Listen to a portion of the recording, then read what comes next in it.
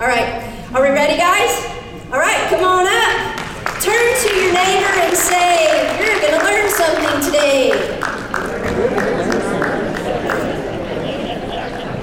All right, you know the routine. Turn back to that same neighbor and tell them it's about darn time.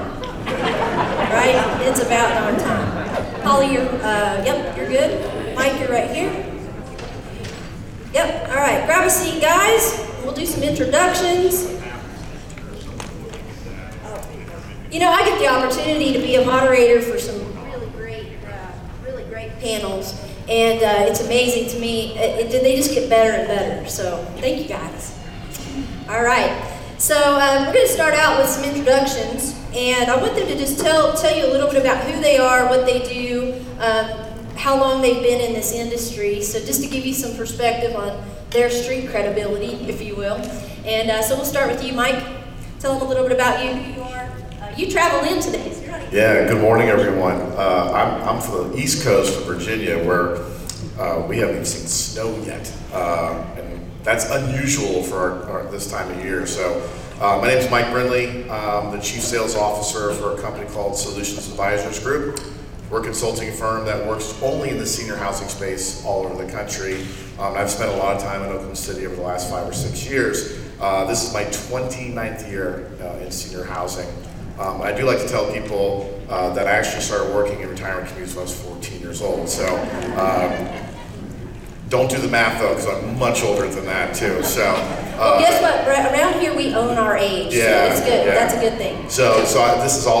This is my comfort zone is being in community. So it's great to be here today and see so many people here. And I know this is your thing, but no one does it like Nikki Bucklew anywhere in the United States.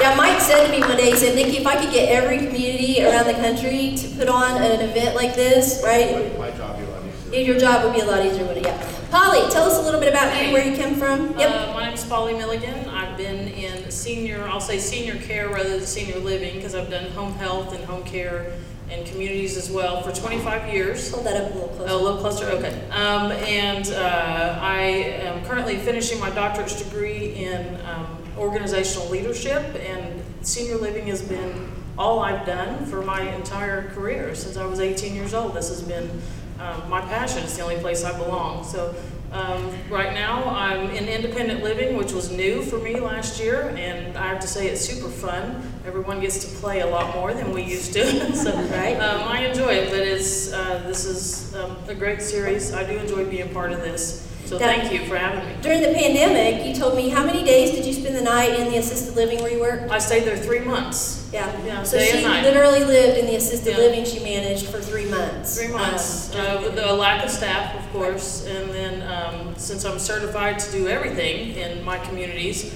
I got to be it. Yeah, so, right. Yeah. Chief cook and bottle washer. Yes, pass the meds, take care of everybody. Yeah, it was fun though. It was fun. We had a lot of fun. So, very good. Right. Glad you're here. Hang on to that mic. You two are going to share that one. And Danny, you're up. Okay, thank you very much. My name is Danny Eischen. Let's see, I started out in senior living back when I was in college. I went to Oklahoma State University and did some volunteer work at a senior living community there. Fell in love with it and decided that was going to be my career. Went to UCO and got a master's in gerontology. Spent 14 years working at the Fountains of Canterbury. Started out there doing activities and worked my way up to the executive director. And then 14 years ago, was fortunate to get the position of CEO at Concordia Life Plan Community, which is where I am today. So it's been a challenging, fun, and I wouldn't trade it for the world. So thank you very much. Yeah, Danny, you have to answer the question because you know it's going to get asked. Well, I was going to say, for those of you who are wondering, yes, my family does own Eichen's Bar in Oklahoma.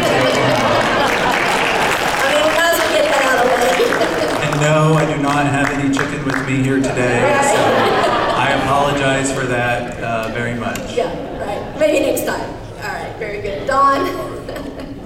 Good morning, everybody. My name is Don Bloss. I'm the CEO for Spanish Cove. I have been in senior living for the last 12 years, so 11 of which I've been directing the organization out in Yukon. We're a not-for-profit community. Before that, I worked at the State Health Department for 26 years. about the first 14 as a statistical analyst. And I don't know how I got that job, but I got to be pretty good at statistics, and which led to me having a second career at the health department as a state's immunization director. And so being a public health official, I've got public health in my blood, and I've loved that, and I see a lot of overlap between what I do now with Spanish Cove and what we did then. But at any rate, I've really enjoyed being in senior living. It's just such an awesome time in our world history. We're actually, our life expectancy keeps going up. So we're kind of new at aging, I think, really, since 1965 or people didn't really turn 65 until after World War II. So before that, life expectancy was much lower. But anyway, it's a challenge every day, and I love the residents out at our community. They challenge me, and I hope I challenge them back to live purposeful lives. I'm told that you do challenge them a lot. I'm just saying. All right, good deal. So, like I said, I am honored to have this panel because, as you can tell, these guys are very well versed in what they do, and not just knowledgeable about it, but passionate about it. I have two questions for Mike from a national perspective, right? And the first one you're prepared for, but the second one I'm going to throw at you. Now, the first one is, how do the costs of senior living compare in Oklahoma to other parts of the country? But before you answer that, the second one is, have you ever had a group of leaders from 3 different communities on a panel willing to talk candidly about the costs involved in senior living? No. I think what I've always enjoyed about this market is the connections, especially between the communities. I think that's really important because at the end of the day, you all are on a journey to find out what your next chapter looks like. What you enjoy, what you like, is going to be a different fit in every community. So the ability for these groups to play nice in the sandbox it's different. It's very different. Yeah, it's not as competitive as I don't see that in the Northeast very often, that's for sure. Right? Yeah, we don't like each other here. Yeah, for sure. It matters. For sure. To answer your first question, I think there's a value here. And I know, listen, at the end of the day, I understand it's always going to be considered expensive. Anytime you're paying for a livelihood and care, it's going to be considered a cost, right? Your market is definitely, I would call, a very well-valued price point.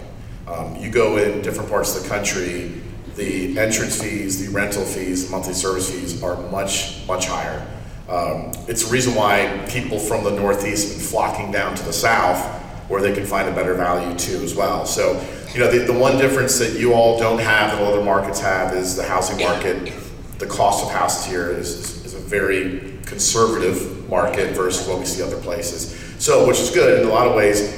This market hasn't seen some of the issues we've seen in other places in terms of the housing market going down again. You all seem to hold your value really well. So yeah, I think, again, that's why I like coming here, because it's a market where once you get it and understand it, it can be a very affordable option too. Yeah, so we see people moving from out of state to move here because the senior living options are more affordable in many cases. Yep. So I'm having a little bit of a mic challenge, and if that's me, let me know. Let me know what I need to do. Okay, so we know we're more affordable, and so what are the biggest, even though we are more affordable, like you said, these folks are looking at the costs and going, holy moly, right? Sometimes it's really overwhelming if you've owned your house for a long time and now you're gonna rent, right?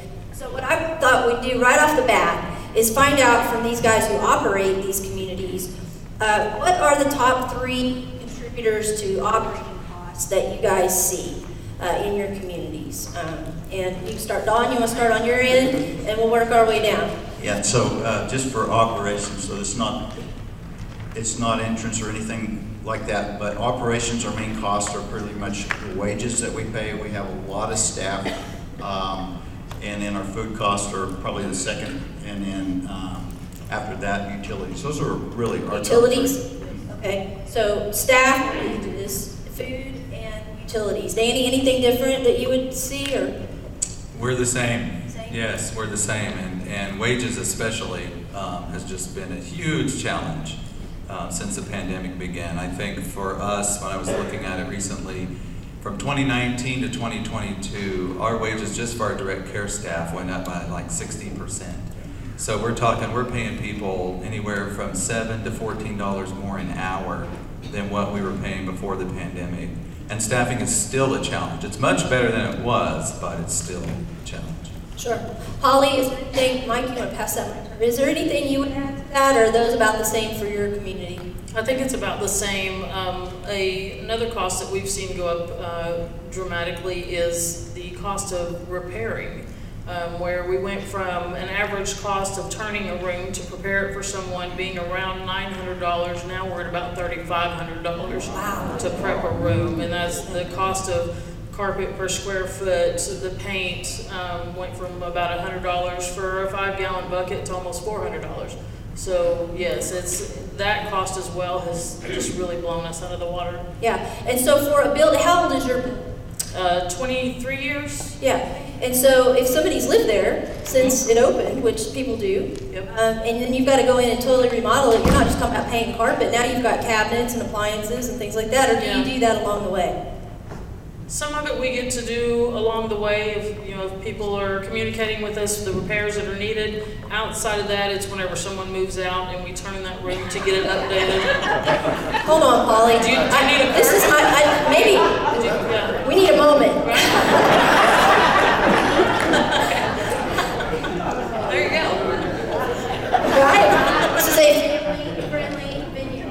Okay, so that's all right. It's okay, I'm not going to talk that much, so we'll get there. Yeah. Okay. So Polly, back to you. Okay, so if we get to fix things along the way, it does cut the cost a little bit. But for a room turn, you're looking at probably about $5,000 to really get a room to where it needs to be with, because codes change over those years, upgrading electricity, upgrading flooring, things like that. So that's also a big cost that we've seen to Sure. change Yeah. the past couple of years. Yeah, and so Dawn, your buildings, how old are they?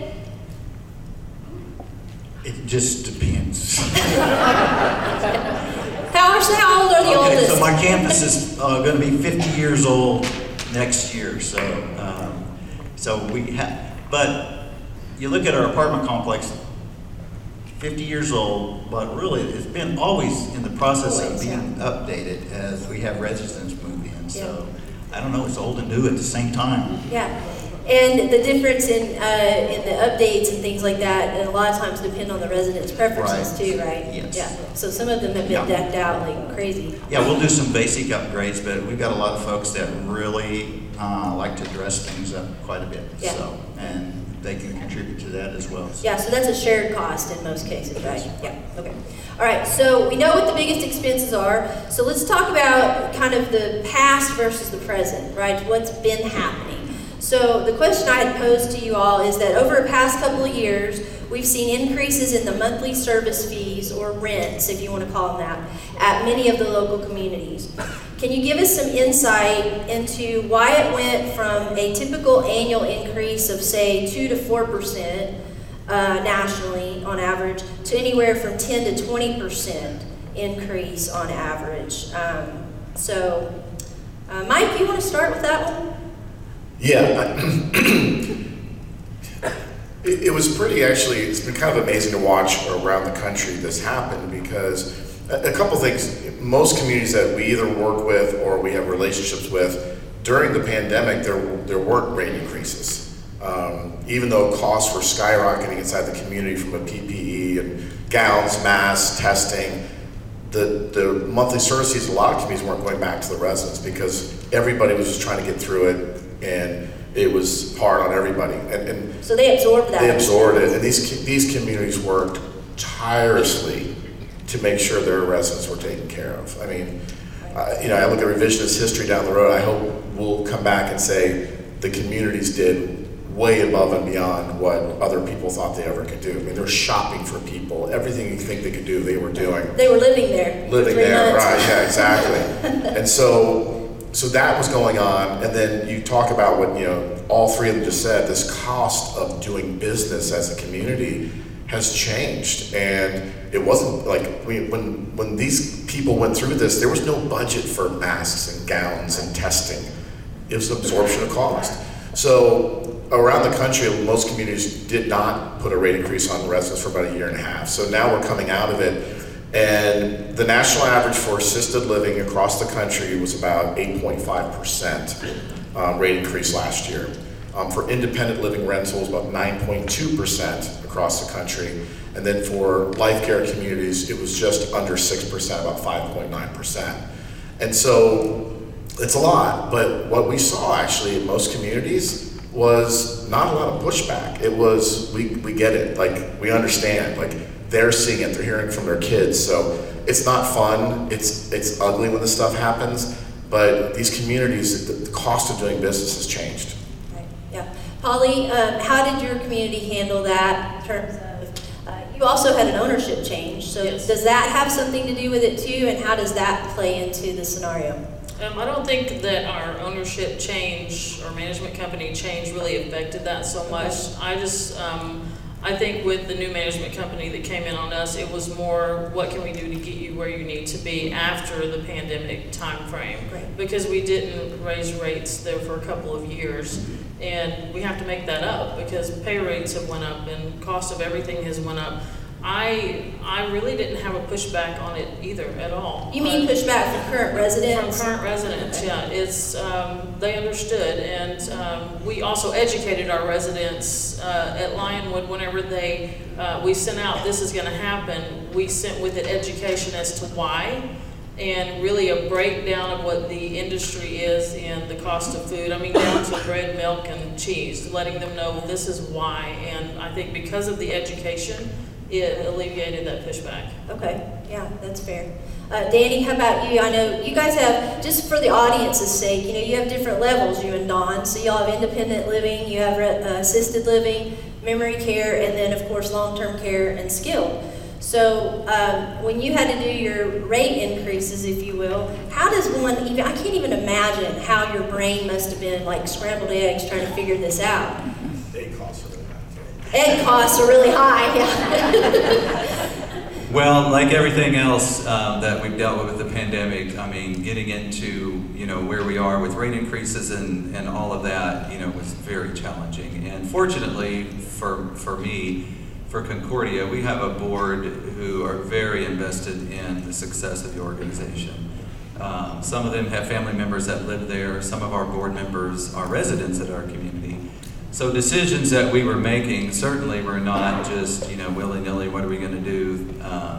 It was very strategic and very well thought out and planned out, and just doing, the best we could with the situation that we were facing. So we spent a lot of time having a lot of detailed discussions, and before we, came up with, okay, here's our rate increase amount, we looked at everything to say, okay, what can we do on the expense side to make sure that the rate increase that we need to have is as low as possible? Because at the end of the day, our mission is so important to us, and our residents, they love living in our community. It's their home. And so we take that very seriously when we make decisions. So we spent a lot of time on that front, but then knowing that at the end of that, we also didn't want to strip down services so much that people aren't going to keep enjoying the reason why they moved to our community. But we were very strategic about, just different things that made sense to us, that would not be seen by the residents as much and wouldn't impact services as much. But then when it came to getting to the rate increase, yes, we still had to come up with an amount and a number that was higher than what they were used to. And like Mike said, and was already discussed, a lot of the residents understood that already. They were prepared for that. They've seen, what was going on. They saw what we did during the pandemic, all the additional things that we added, the additional costs that we incurred. So we did our best to be very transparent about what's happening, why it's happening, what's coming, why it's coming.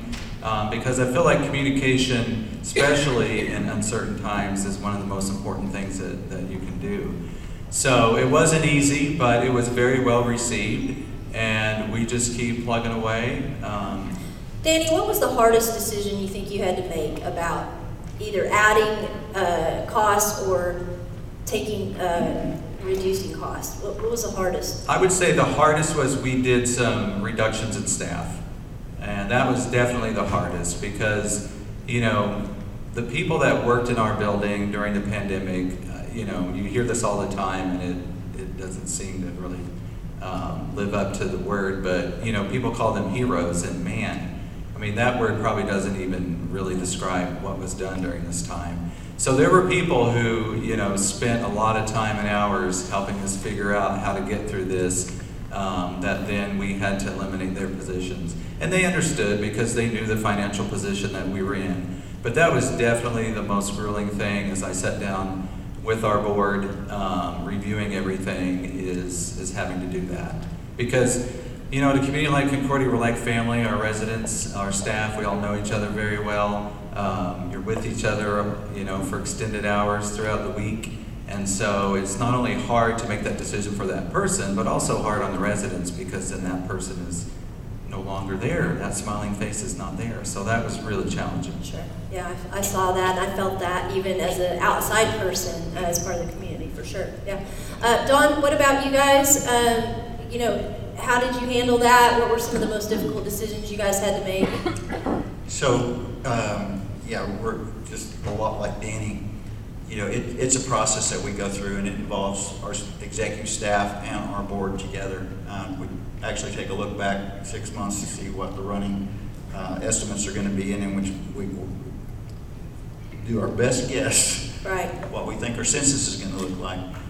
It was pretty rough on our residents. We did a higher rate increase this year than we have in the past, although it was only really like a couple of percentage, 2.5 percentage points higher. But we try to be as transparent. We realize that, you know, the people that live in our community, they're wonderful folks, but a lot of them are on fixed incomes, and so that's, I mean, we're not trying to hit any big margin. We're trying to just make sure we have generated enough surpluses, because we have promised the people that are on a life plan in our community that we're going to take care of them for the rest of their life.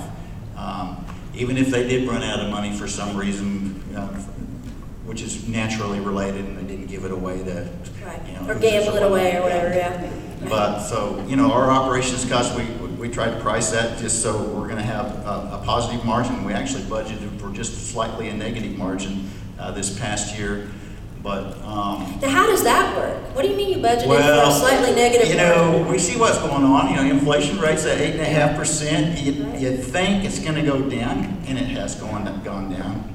We took a look back even 100 years ago to see what was going on. Really? Because, well, not with senior living, but just... I was going to say, there wasn't anybody that lived past 40 100 years ago, hardly. But yeah, you know, they had almost the same conditions going on as we do today. They had social disruption. That was women's suffrage back then. Amen, brother. They had a world war going on, World War I. They had a pandemic, Spanish flu, which killed 18 million people worldwide. But we looked to see what the trends were back then. Inflation was double digit for a couple of years. But then, you know what? It dropped to, I don't know what they call it, deflation when it goes negative. But at any rate, but we look at where we're at today.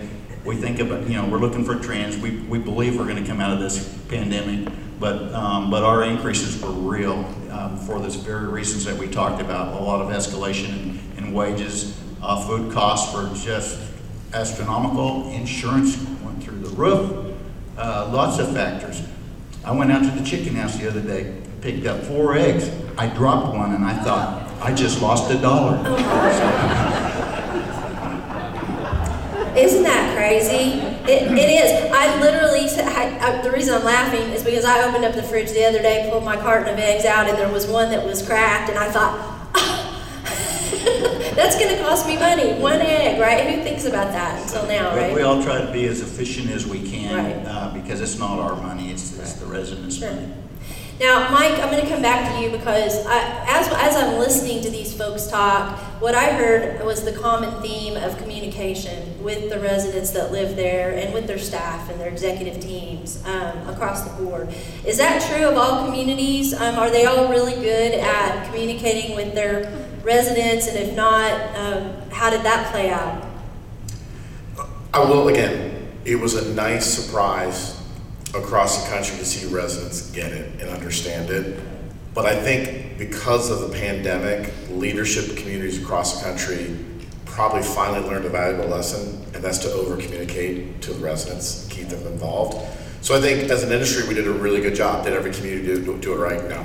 But as an industry, I'm very proud to serve this industry because of the fact this leadership. They rose up. They really did. They really did. You know, I will say I think it's interesting, and I'm not trying to take this off topic.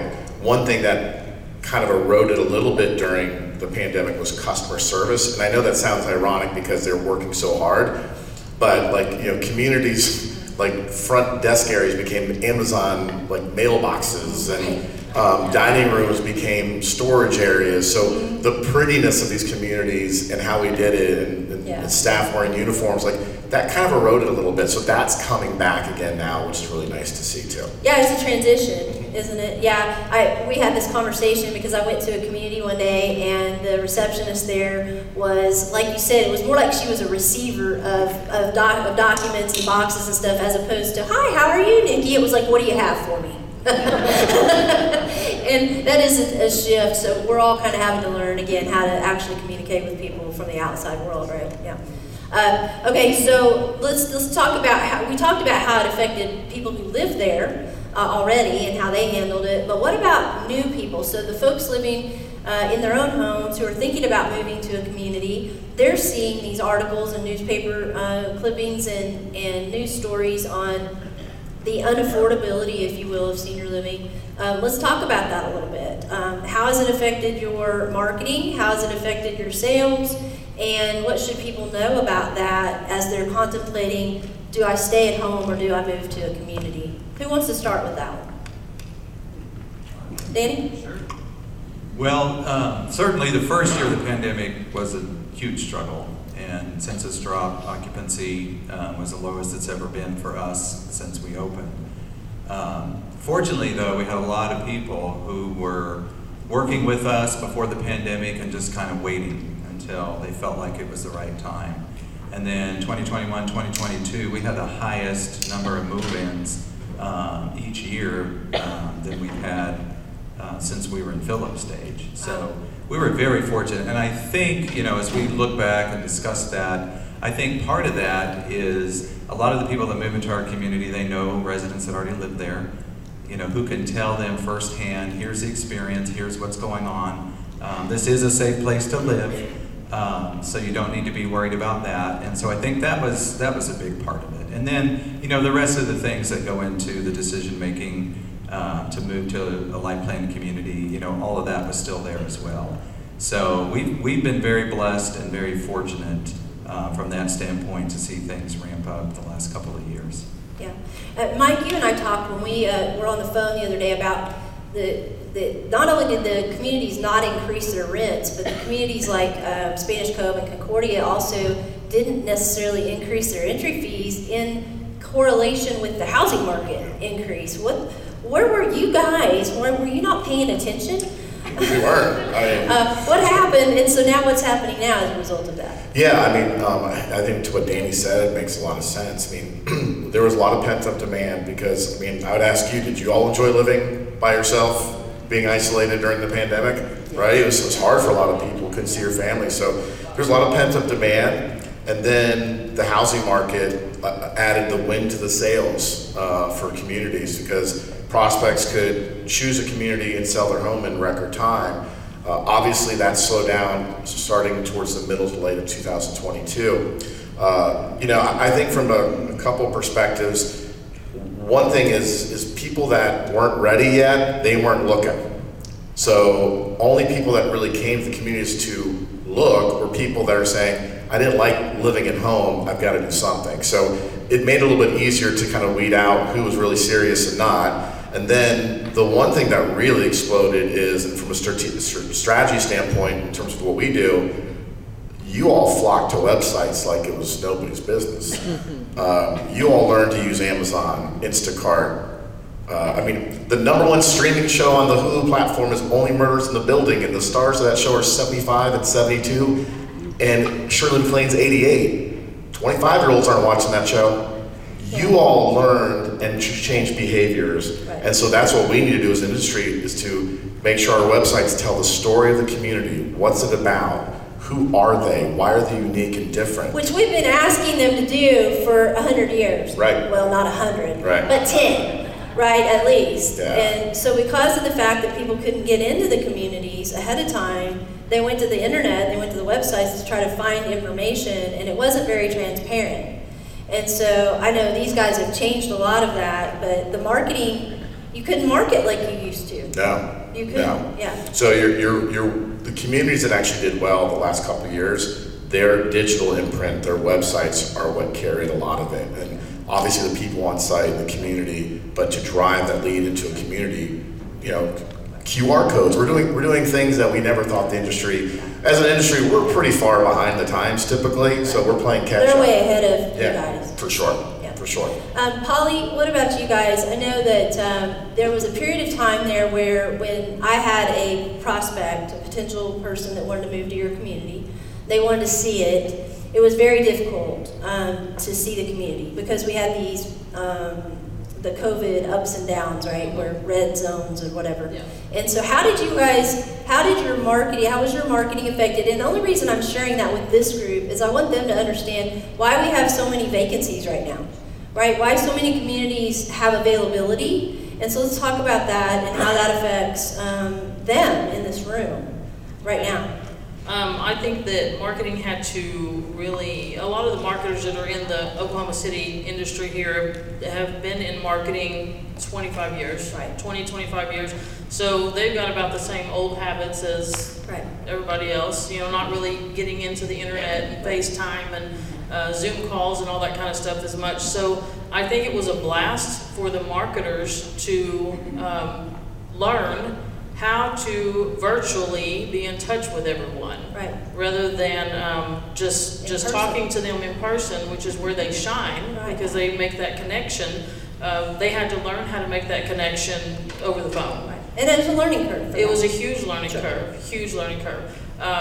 I know for the buildings that I ran because I had 2 during the pandemic, we didn't stop people moving in. Okay. I'm very tech savvy, so that I was the jump on making people, my marketers, and teaching them how to make that work, and virtual tours, and because it's normal to me. It wasn't to her, but it was for me.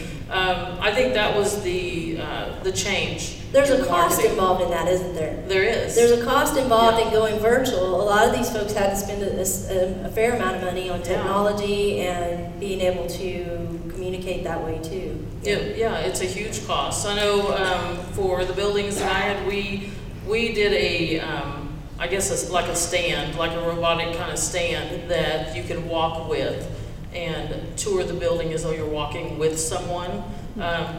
That we put together. It was super handy, and family members could talk to their loved ones in the community, and it was like they were life-size because it had a large screen. But it was expensive. Yeah. It really was, especially during that time frame Sure. when you weren't really up to put out that cost. Yeah, right. You had to put out some costs that were important, but man, it was probably hard. Yeah. So I think speaking to the now time, people have gotten more in that habit of expecting that virtual connection. Over the last couple of years, they've gotten used to it and kind of like it, because you don't have to go anywhere to get anything done now. You can just do it from home. But I still think it's a big learning curve for marketers that have been that face-to-face for their entire career. For people like me who would just as soon do it in person and not have to do it Yes, online. yeah. So I want to shift gears on you. I'm going to go to this last question, and I'm going to open it up to the audience because they're going to have the best questions for us. But so what can we expect, you guys? Well, no, I had one more question before that. So what if the people that lived in your building, you did say you had very little pushback, but what about the people who couldn't afford the increases? How did that affect them, and how did you all handle that as a company or community? Dawn, I'll go down to you first. I really don't know of anybody that couldn't afford our small increase. Okay. So. All right, good. And then even if they did, I mean, like you said, you have your Right, benevolent. if they're on a fund. life care plan, Right. there's a Nobody there's was a out. discount, a friendship discount, so that we look at if they Okay. ran into financial trouble. Okay, gotcha. Yeah, Danny? Well, I was going to mention, one thing that our board offered to our residents was to allow them to spend down the amount of the increase from the refundable portion of their entrance fee. So that was a nice thing that our board offered to allow to happen. So when they move into your community, they pay an entrance fee, which is a certain amount, and it's kind of sitting in a pool, if you will, or an escrow account of some sort. Correct, yeah, and then depending on what you choose, it could be 50 or 90% refundable. Yeah. And so, since that money is going to go back to them anyway, they decided, well, that amount, if people wanted to choose to draw that down now, each month, then they could do that, instead of that having to come out of their pocket. And we probably had 15 to 20 residents that took advantage of that. Okay, so it's just a creative way of helping people that would prefer to not use that money in their current bank account. Yeah, cool. Yeah, Polly, how did you guys handle people that maybe it wasn't as affordable? The way that we handled it was to, whenever we put in our increase, we put in a little bit above so that we could have a cushion for any individuals that came back to us with, because I don't want people to lose their home, especially when you're in that phase of independent living. Sure. Assisted living is going to just cost you more. Right. So if it was, $100 or $200 that we could move one way or the other, then that little bit of extra that we added on to the increase gave us that little bit of cushion that we needed to still stay in the black For at the end of the year. negotiation. Yeah. It was interesting, and Mike, I don't know if you saw this around the country, but I had a gentleman that moved to a community here locally, not one of you guys's, but, and when they did their increase, it was a significant increase. I mean, it was like, I want to say 19% or something like that. And he basically went back to the management and he said, I'm not paying that. I'm not doing it. And he said, I'll pay 14% increase, but I'm not paying that. And they said, okay. And so he told all his, friends that lived there. And I said, so did all of them negotiate? He goes, no. He said, some of them just paid it. And I said, I don't understand. But to the point is, if you had the money and it wasn't a terrible hardship, then I think a lot of the residents go, you know what, they did see how hard these guys worked, and they thought, you know what, I can afford it, I can pay this, I'm gonna do it because I love where I live, and I wanna make sure that they stay solid, right? And so I think people were willing to pay that increase. If you couldn't do it, or it was a hardship, then I think the new negotiation was there. Now, I just basically gave you guys all a big tip, and these guys are going, Nikki, what is wrong with you, right? But at the end of the day, Polly said it. Like they're banking on, they're trying to do what's right for the community, and if it's not right for an individual, that's what I love about all these communities here that are represented, is that this is about loving on the resident. This is not just about the bottom line at the end of the day. It's making sure that the residents have a home, right? Okay, so last question. What can we expect in the coming years? If you could just forecast maybe what's gonna happen locally and Mike maybe nationally in terms of pricing. Is it gonna settle out? Is it going to continue to go up? Yeah. So this is being recorded, and so we know we don't have a. I love how Polly handed me the microphone right away. I'll tell you this, I was in a community in Seattle, Washington 2 weeks ago, and I was having lunch there, and the robot waiter delivered my food. I didn't see it coming either. A human being took my order. Next thing I know, this robot was bringing me the food. I was like, oh boy, that was different. And I hope we don't go down that route completely for sure, because we need the human touch points of what these communities offer. This year is going to be really hard. If I'm looking from a occupancy, sales, leadership and operations, it's gonna be really hard. With the housing market changing and inflation where it's at, we were told back in 08 and 09 that we were a recession-proof industry. And then 08, 09 happened and we found out we were wrong. So I think we're better prepared for it as an industry than we were before. I think we're being more strategic in terms of how do we price these communities that make sense for these prospects. I told Nikki the other day, there won't be enough retirement communities until the year 2038 to handle this baby boomer generation. But there's also got to be a willingness to pay it. Right. And so that's why there's a lot of vacancies in these communities. It's a willingness to pay. So you've got to price yourself effectively.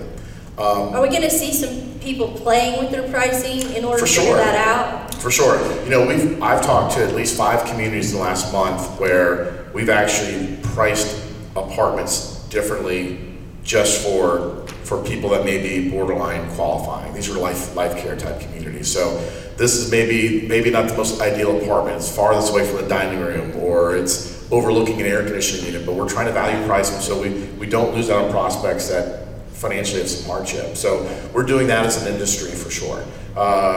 You know, I think again, as long as we continue to play nice in the sandbox and we don't see, again, in 2008, 2009, we saw a lot of communities, and especially in Polly's world, where they started pricing things significantly lower just to get volume back, or get occupancy back. That's never a good long-term play either. Why?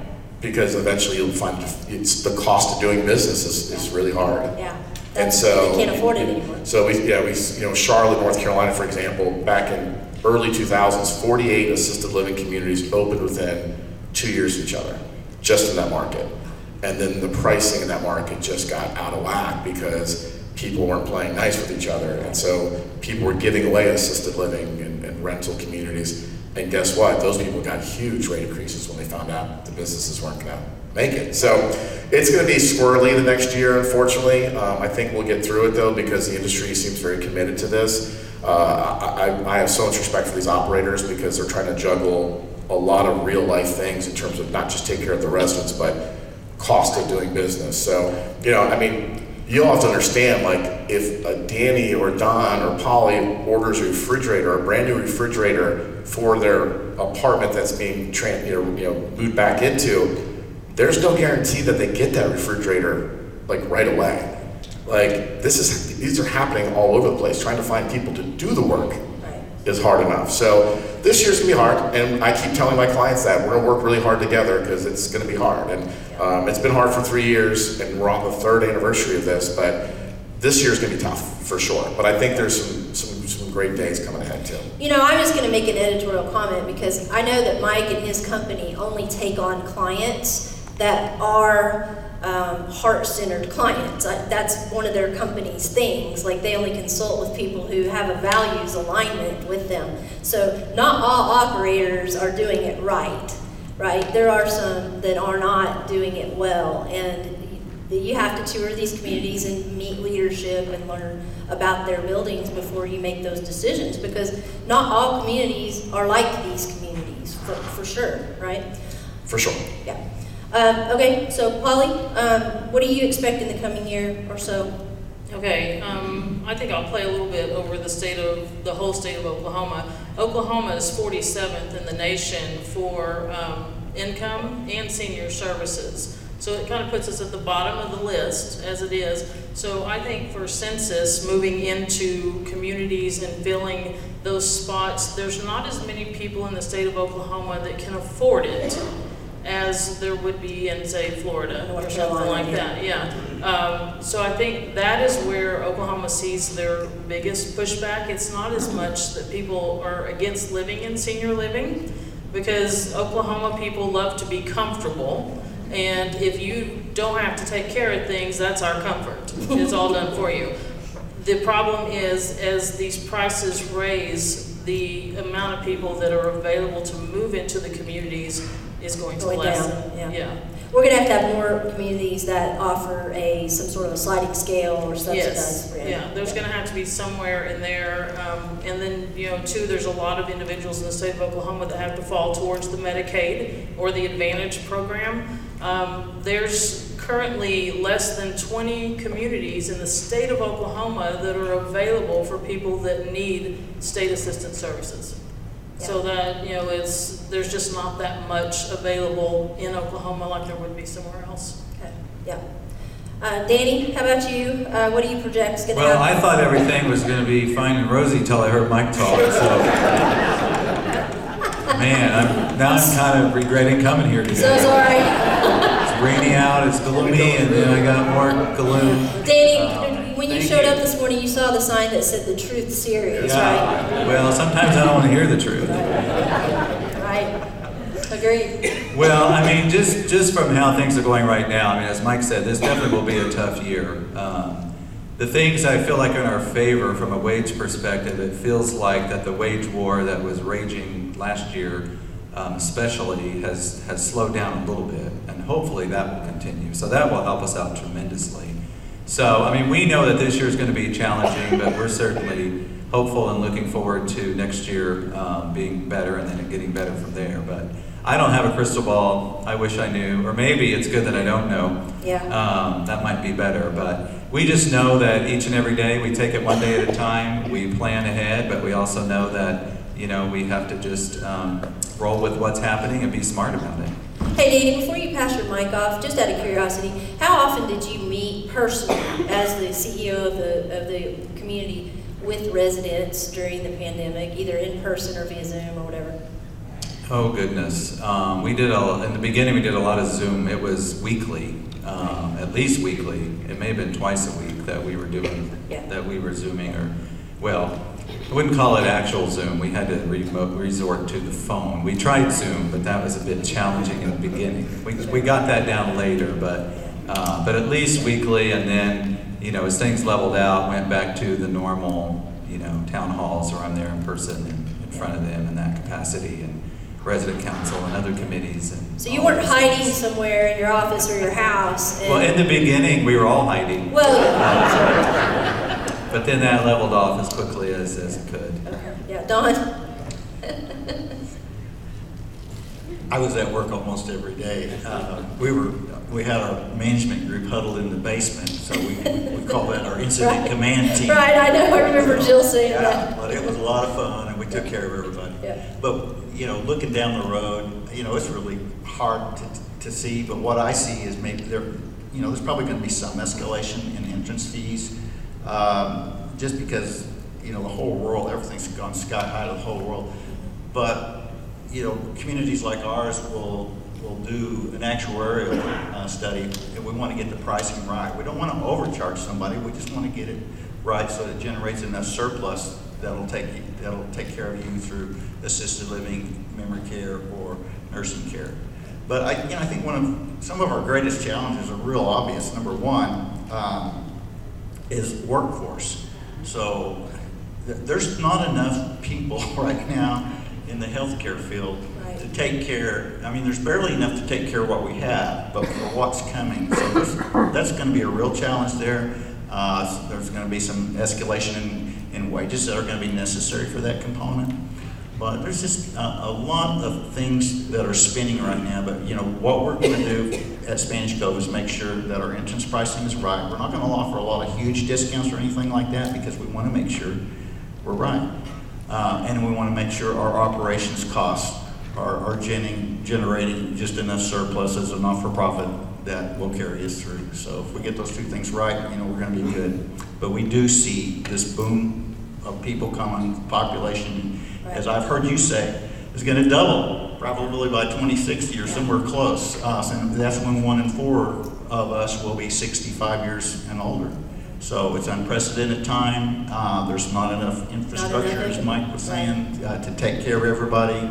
A lot of people are going to be wanting to age in place. Communities like ours are going to try to do what we can to help support that concept. So, you know, our mission is to help people age successfully, wherever they're at. So we take care of the people at Spanish Cove, but we also look outside of our community, and we want to help them. We want to just elevate the standards. And you guys are really the new, we're all new at being old. So you guys are new at being old, I'm new at being old, but we're all trying to find our way through this. You don't get do-overs on that. I heard you don't get do-overs on that. It's you either do it well or you don't, and then you're done. It's just what it is, right? But amazingly, Nikki, at some point, you know, I don't know when it's going to be, but 60 and 70 are going to be considered middle age. I know, right? I know. Okay, I'm going to open it up. I'll let you guys. Is there anything you want to add that I haven't asked before I open it up for questions from the audience?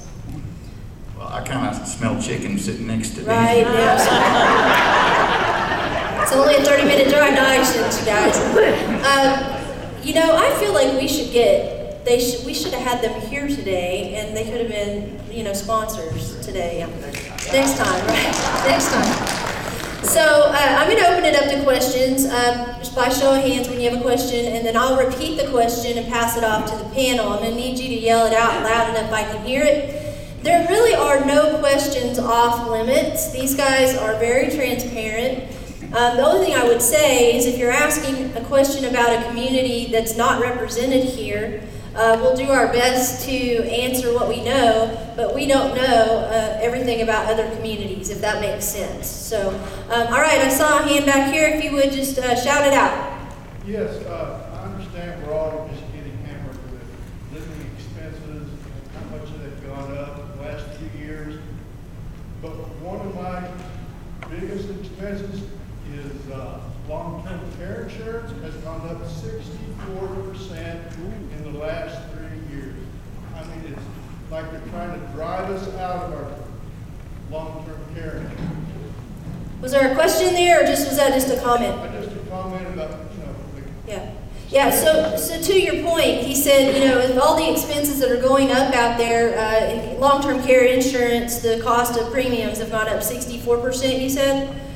Yeah, and so it's almost as if they're trying to get you to not pay it anymore, right? Well, right, just try to get you out of that, yeah. So I think that one of the things that I had, and I did go over them yet, the truths that we have, one of them is that, the fact of the matter is, whether you're aging in place or not, or whether you're moving to a senior community, you have to plan for your costs to go up. Right, y'all's costs are going up, but so is everybody's cost, right? So your house is going up, your homeowners is going up, your car insurance is going up, all of it's going up. So we have to budget for that. Yes, any other questions? Yes, Leonard. You may not want to answer this, but Polly's had a change in management, and Danny, you said you used to work at the Fountains. I can't believe the Fountains of Canterbury's facility is sitting there unused. Yeah. Is there any rumors about that thing? So, new management? In regard to the Fountains at Canterbury, Danny worked there for 14 years. Do you guys know anything in regard to what that's going to happen with that property that's sitting there? Well, I've been gone there for 14 years. However, no, I have not heard what they're going to do with it. I heard somebody say Heritage Hall was going to buy some of that land, and I heard somebody else say they're going to turn it into housing. So, those are just the things I've heard. So I don't know for sure where it's going to go. I was sad to see that happened to the people that live there, and just for our industry as a whole, because I'm sure that raised a lot of questions in your minds about communities like the Fountains. It sure raised a lot of questions in the minds of our residents as well. But we spent a lot of time talking about that at Concordia when that occurred. And just, really pointing out to our residents the difference between the model that was at Fountains and the model that we have at Concordia and other communities like Spanish Cove. Because the model over there was different. They had small independent living, large health services area. It's hard to keep your health services area full when you have a small independent living. And that was a problem with that property from day one. So they had some financial issues even before the pandemic. The pandemic was really just the straw that broke the camel's back for that organization, unfortunately. Which is why when we do the classes, the panels and the classes that we do on touring senior living communities, we give you all these very specific questions to ask.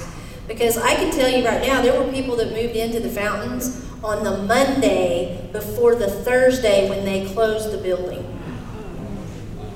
And had they asked the questions that we recommend people ask, they would have had a better idea as to what the circumstances were in that community. So you cannot assume that because a community looks beautiful or has just been renovated or whatever the case may be, that it is viable. You have to ask those questions, and you have every right to ask those questions. Yeah. Good. What else? I'll get Dick first, and then I'll get right there to you, ma'am. Yes. What are the approximate vacancy rates currently? Okay. Do you mean in their specific communities or nationally? Or? In their specific facilities. Okay. So he's asking, what are the occupancy rates right now in terms of how many apartments there are versus availability, that kind of thing. Polly? Okay, currently my community, I believe, is at 84% occupied. So we have approximately 10-12% that we can move up and get better occupied. So Polly, what is a good number? And Mike, maybe this is a better question for you, either one of you. Where do you need to be as a community to feel solid? From what I've seen in most communities in the state of Oklahoma right now, a lot of them are running around the 75 to 78%, which seems to be the norm post-pandemic. For me as a director, our goal is to keep it at about 90% or higher, because that's when you actually hit a profit line. Whenever you're in the 80s, you don't tend to hit a profit line to have that surplus. It's not until you get to about 90% that you actually have something to put back towards your capital needs. Okay, good question, Dick. Do you guys want to answer that as well? Oh, sure. So at Concordia, we have 179 total units throughout independent living, assisted memory care, and skilled nursing. And so today we're at around 92% occupied. And for us, our goal is to achieve and stay at 94%. Okay, Don? So we have occupancy right now for independent living. So we're up in the upper 70% for our census. Interestingly enough, we are pretty much at capacity in our nursing care area, as well as memory care. We opened up a new memory care and assisted living. So, you know, one of the impacts of the pandemic for most communities like ours, we're an active community. When our folks aren't out being active and participating in the wellness exercises, and there's some attrition that happens there, and they graduate to assisted living or nursing care eventually. But we have some space right now available, which is a rarity, actually. Yeah, and we don't expect it to be available for much longer. So this is our time to buy. Our team at OKC Mature Moves has helped a lot of people move from independent living to assisted at Spanish Cove. And a lot of the people that we've moved have been living in their independent living apartment or cottage for anywhere from 15 to 20 years. So, you know, they've been living there a long time, and health-wise, it's a natural progression. We've had somebody that's lived out there for 30 years, and they're actually younger now than when they moved in. Mike, do you want to speak to what is that number nationally that people need to be at? Where do you, like, if someone walked in today and toured, say, an independent living or a CCRC and said, what is your occupancy rate, where should they be concerned? If they tell them what number or lower, where should they go, oh, this is maybe in trouble? There's communities out there that are fantastic communities that aren't occupied very well right now. I mean, because of the pandemic? Right, because of the pandemic and because of the market they're in or where their community's located. So what I want to caution is just because they're not occupied as well as they'd like to be doesn't mean they're not a good community. Doesn't mean they're in trouble? Right. Okay. Yeah, I mean, it just depends how they're back. Now, I can tell you back in the old days, when we budget communities, stabilize occupancy to make a profit was typically 78 to 82%. Because of everything that's happened even before the pandemic, we've seen that number rise. But to what Paulie's saying now too, like most communities now, they don't break even till over 90%. And that's, again, this cost of living and doing business right now is really hard. So that's changed a lot in the last few years. Is that why we're seeing communities being bought and sold, the for-profit communities? Oh, that's the wild, wild west. I was talking to Danny earlier. You know, a lot of these communities that are for-profit assisted livings or memory care communities, they have ownership groups and they have management companies. The management companies do the day-to-day operations of the community. If those communities don't hit their numbers from an occupancy percentage, even though they may be really good operators, ownership groups are changing those management teams out a lot. So the ownership may not change, but the management company. Right, we're seeing that a lot right now, and that's not very stable. And again, so any of these new management companies kind of come in and do their policies, and it changes for older adults is hard. Yeah, changes for everybody is hard. Are you kidding me? I don't want a new car. I like my old car. I hope it lasts forever. They're really expensive now too. Yeah. All right, yes ma'am, back here. Yes, in the black shirt. Could you explain the buy-in or the entry fee concept? Yeah, so Danny, you or Dawn, do you want to just explain how that works? And you can give the paraphrase version. Let me tell you why. We're doing our next seminar at the library on the 14th is on this topic, and they're going to get extensively into detail on that question, okay? Yeah. Okay, so pretty much the entrance fee, oh, there you are, is a portion that is set back for your care later if should you need higher level of care. So it's just a guarantee that you're going to have care. And then there's a monthly portion, which is just the operating fee for us, and a portion of that is also for your life care. So if you're on a life care plan, the entrance fee and the monthly service fee model are priced so to ensure that we're going to have enough to take care of you for the rest of your life from the day when you move in. So should we never have another person move in, it's priced so that it's guaranteed care. Yeah, so it's a guarantee. All right, and what I've always told, so tell me if I'm wrong, there's 2 guarantees. One, that you'll have a place there for life. And number 2, you're contracting for a certain amount on today's prices. And that the base is based on that, not tomorrow's retail price. Yeah.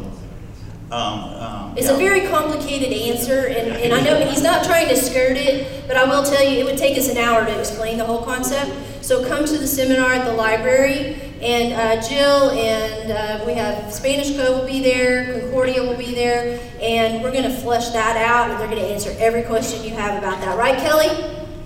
Yes, okay, perfect. So I will say, though, that a good chunk of the entrance fee and the monthly service fee that you are charged is medically deductible on your taxes, so a lot of that money you get back. It's kind of similar to a long-term care insurance plan. Even if you have a long-term care insurance plan, it works very similarly, kind of hedges your expenses in the future. Okay, good. I have one more over here, and then I'll get yours. Yes, sir. Are there any plans for expansion in Oklahoma City as, say, your facilities or new facilities being built? Good question. Yeah, so do you guys know what's coming? Are there any communities being built, and are you all planning to expand? I don't know about new communities, but we were in expansion mode prior to the pandemic. We did our first phase, which was add more nursing rooms, more memory care, add memory care to Spanish Cove, more assisted living space. But we also have plans for a new independent living unit. We're just not going to start that until we make sure the ship is all righted, everything is looking good. So we're thinking we're still a couple of years out before we build. But the need is definitely going to be there. I'm so glad we added, I think we're maybe one of the few groups in the nation that added more nursing care.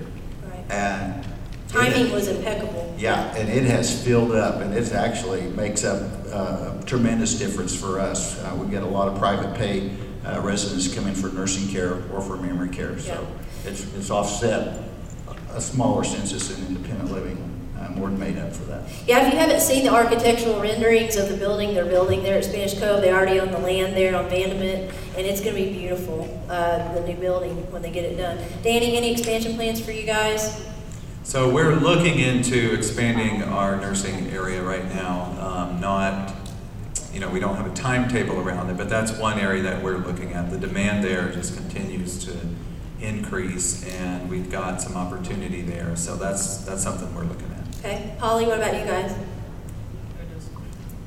I know Lionwood itself is not looking to expand. I know that the management company that we work with are gaining more buildings around us. So I think that expansion would be the part of it. Yeah. They're looking into adding more. Your ownership group will have more properties. Yes. Yeah, Legends, Yes. Legends Senior Living. Yeah. There are several new properties out there. If you drive around, you'll notice that the city of Oklahoma City, the Oklahoma Housing Authority, has built some properties. Those are subsidized. There have been several independent living communities built kind of on the outskirts of town, Southwest, Mustang, those areas. And they're designed for that middle income person.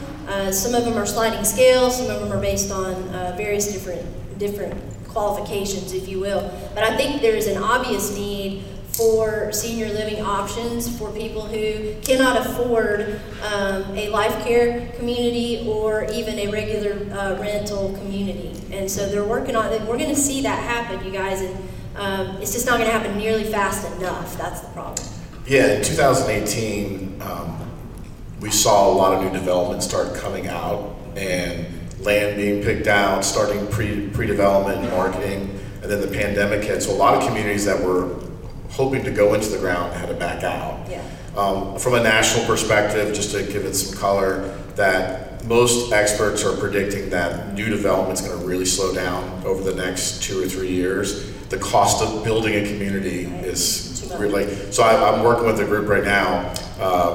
Their initial cost of when they start this project 2 years ago to now fiscally going forward with it has changed $40 million in 2 years. It was a $400 million project, now it's a $440 million project. What the industry experts are saying is, to what Don said too, is expansion on campuses will probably be the one thing we will see if there's land to be built on, but new development is going to slow down for the next couple of years. Sure, makes sense. Yeah. Okay, so I said I would come over here next. Yeah. You good? Okay, and then back here? The buy-in money goes into a fund. How do we know that fund's going to be there when we need it? Good question. So the entry fee that you pay when you move to a life care community or life plan community, it goes into a fund. And Don, man, you're mean. Yeah, it goes into a fund. They call him chicken. That's what happens. The question is, what happened? How are they guaranteed that that money is going to be there when they need it? That's a good question. We do get that question from time to time, and I think what it comes down to is understanding the organization that you're looking to move into and deciding whether that's an organization that you can trust. Typically, when somebody asks that question of us, we have a board treasurer who's been on our board for 25 years. Even though we're only 15 years old, our organization has been around since '59. So he sits down with people who have that question, and he goes over our financials with them, our audits, and then just basically leaves it up to them to decide if they feel comfortable that what he shared and our track record is something that they feel like is a good investment for them. So that's how we handle it, right, wrong, or indifferent, and it seemed to have worked for us. That was a really good answer, Dan. Yeah, it's just not like we have a pot set aside, but the funds do exist. And but we haven't had anybody, we've never had an issue with that. We're looking to make sure that our pricing is generating surpluses. We have an actuary that looks at our books, and it is a trust issue. Yeah. But I guarantee, and I'm sure Danny is too, we're fully funded. We have enough to take care of all the people that we have for the rest of their life if nobody ever moved in from this day forward. That's a pretty solid position to be in, yeah. Now, Mike, on your end, we talked a little bit the difference between not-for-profit and for-profit communities, and you said that, some for-profit communities do just as good a job as not-for-profits in that regard. What would be the one question somebody might ask a community operator if they were looking at an entry fee community?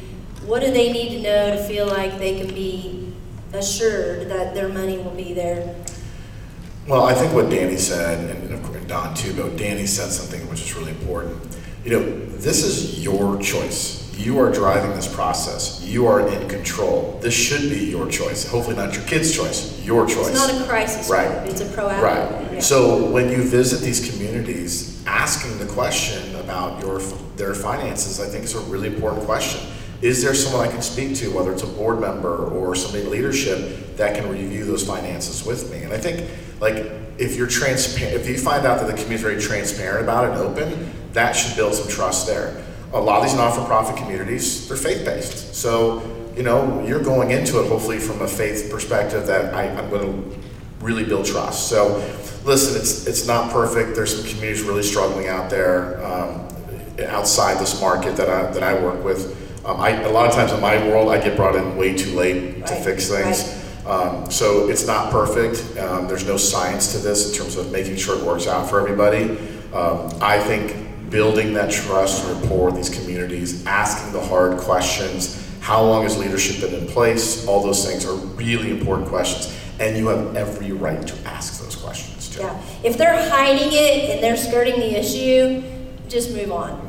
I mean, if they're willing to have the conversation with you, then that says a whole lot about the leadership, especially if the leadership is, every marketing director is going to tell you what they need to tell you to get you to want to move their community. That's their job. And it's not that they're being dishonest, they're not. Their job is to get you interested. And then your job is to do your due diligence just like you would on buying a house. If you buy a house, you should do an inspection. If you buy a house, they bring the abstract up to date. If you buy a house, you do all these things. It should be the same thing you do when you go to a senior community, is you do your due diligence. Yeah, good question. All right, I saw a couple of other hands. We got time for probably maybe one or two. Yes, sir. Back to the gentleman who spoke about long-term care insurance. Yes, long-term care insurance. I still carry Mass Mutual Plan M. The class is closed. Okay.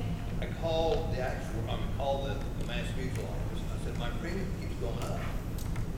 And he said, well, that's the way it is. I've dealt with actuaries. The class is closed. We're dying. Why does it keep going up? If you don't like it, don't extend it. Thank you very much. That was the end of that, huh? What they know we're at a point where we'd like to keep it. I've had 25 years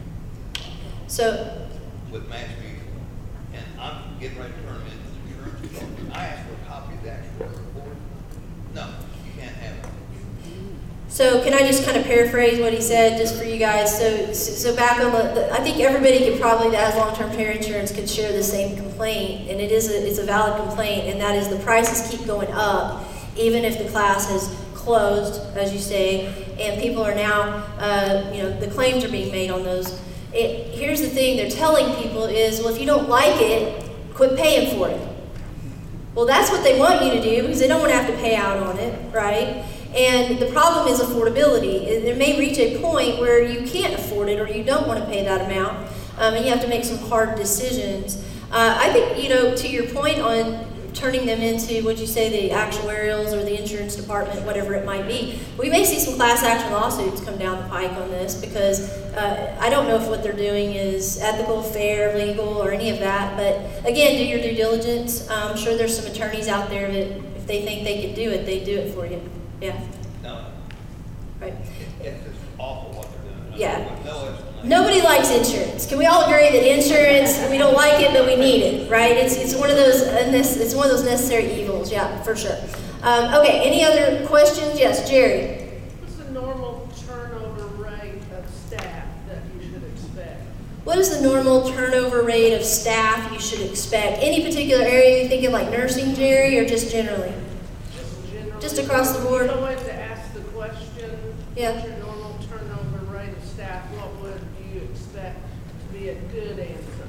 What would be a good answer if you asked that question? Maybe a good answer depends on what staff we're talking about. So my managerial staff, there's less turnover in that area than there is on the lower kind of wage staff entry level. So, but with our CNAs and our nursing staff, I think our turnover is about 60%, or was somewhere in that neighborhood. But mostly it's just the same positions turning over and over and over. It's a CNA that comes to work for you for maybe 2 or 3 weeks.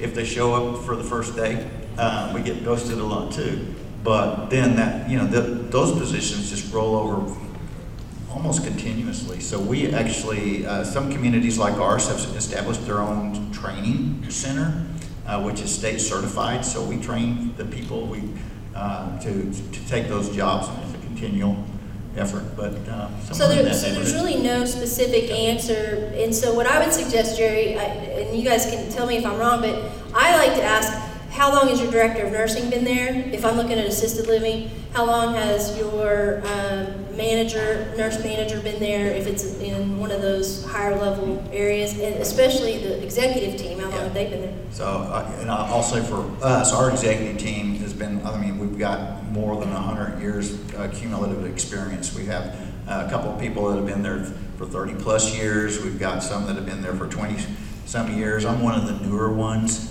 actually, and I've been there for 11 years, so, but I think the newest among us is probably right at 7 years experience, so. Yeah. Danny, when you look at let's say like just nursing in the healthcare areas, what kind of turnover is average or normal, and what would be odd? Well, right now, that's a really tough question to answer because everything is odd. Yeah. So a good number would be, 20%. That would be fantastic. But I can't imagine that somebody's doing that. And if they are, I'd like to meet them and understand what they're doing and steal their ideas. But, it's all over the place. I mean, there are places that are upwards of 100%, especially in the nursing area, because that whole model of getting a healthcare worker to stay at your community and retain them is so different than it used to be.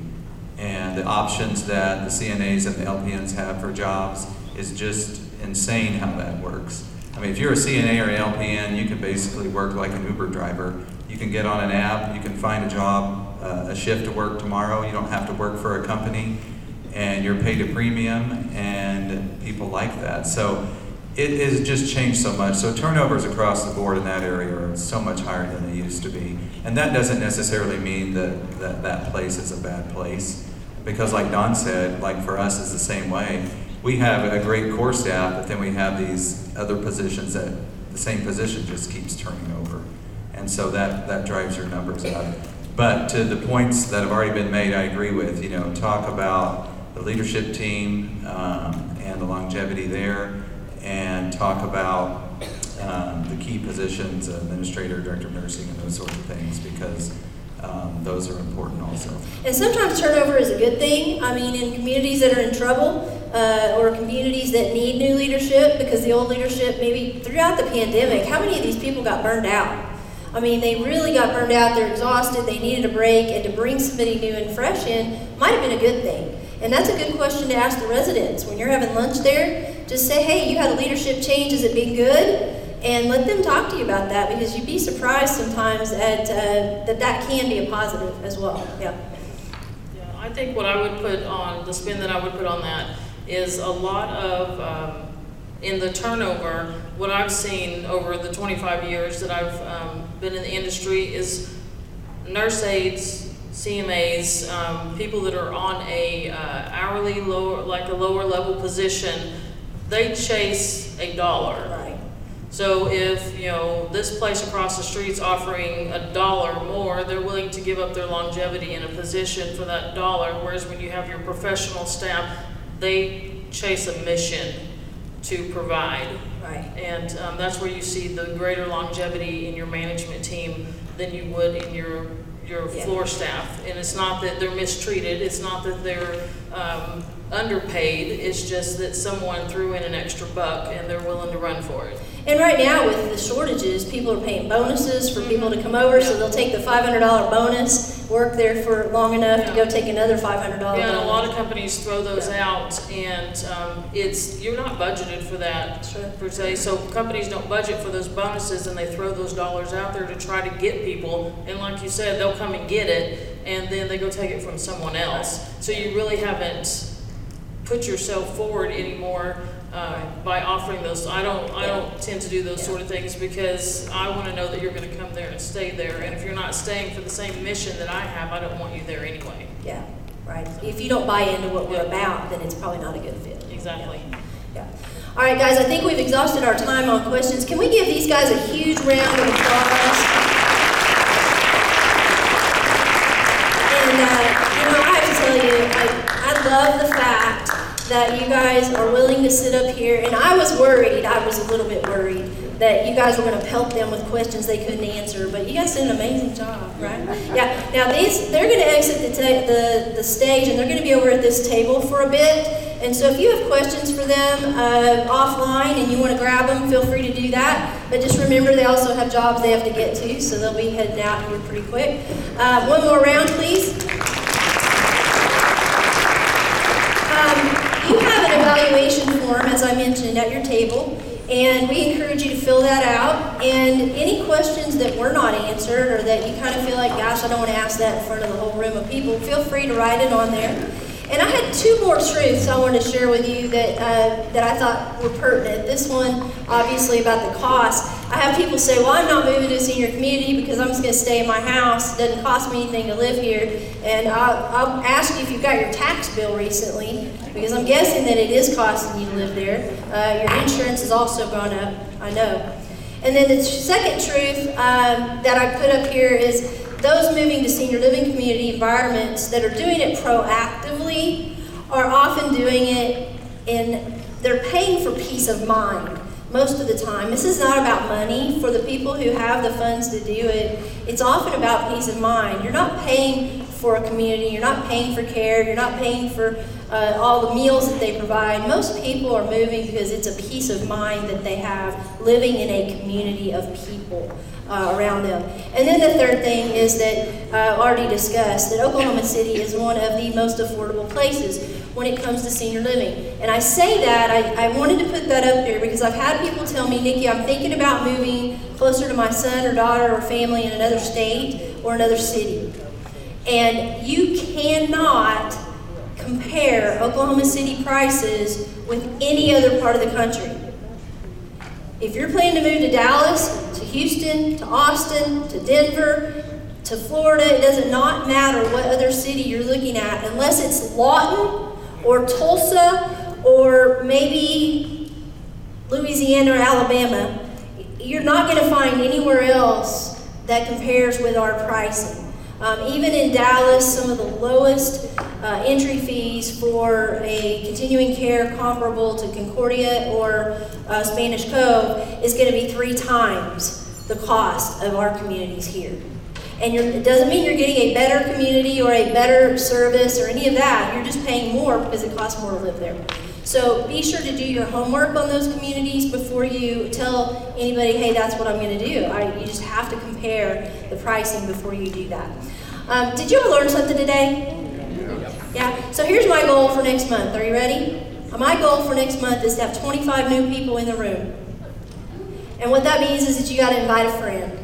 And the reason I want 25 more people in the room is because I cannot tell you, I can't even tell you how many times people have come up to me and said, Nikki, I wish everybody knew about this. And I love it. And some of you that brought guests today, right, you get it. We cannot do enough advertising to get the word out. And I say this to you because we've looked at every avenue. The newspaper doesn't do as good a job as it used to. We've tried all kinds of things. And now we're basically paying you guys to help us. So you get a gift card when you bring somebody new.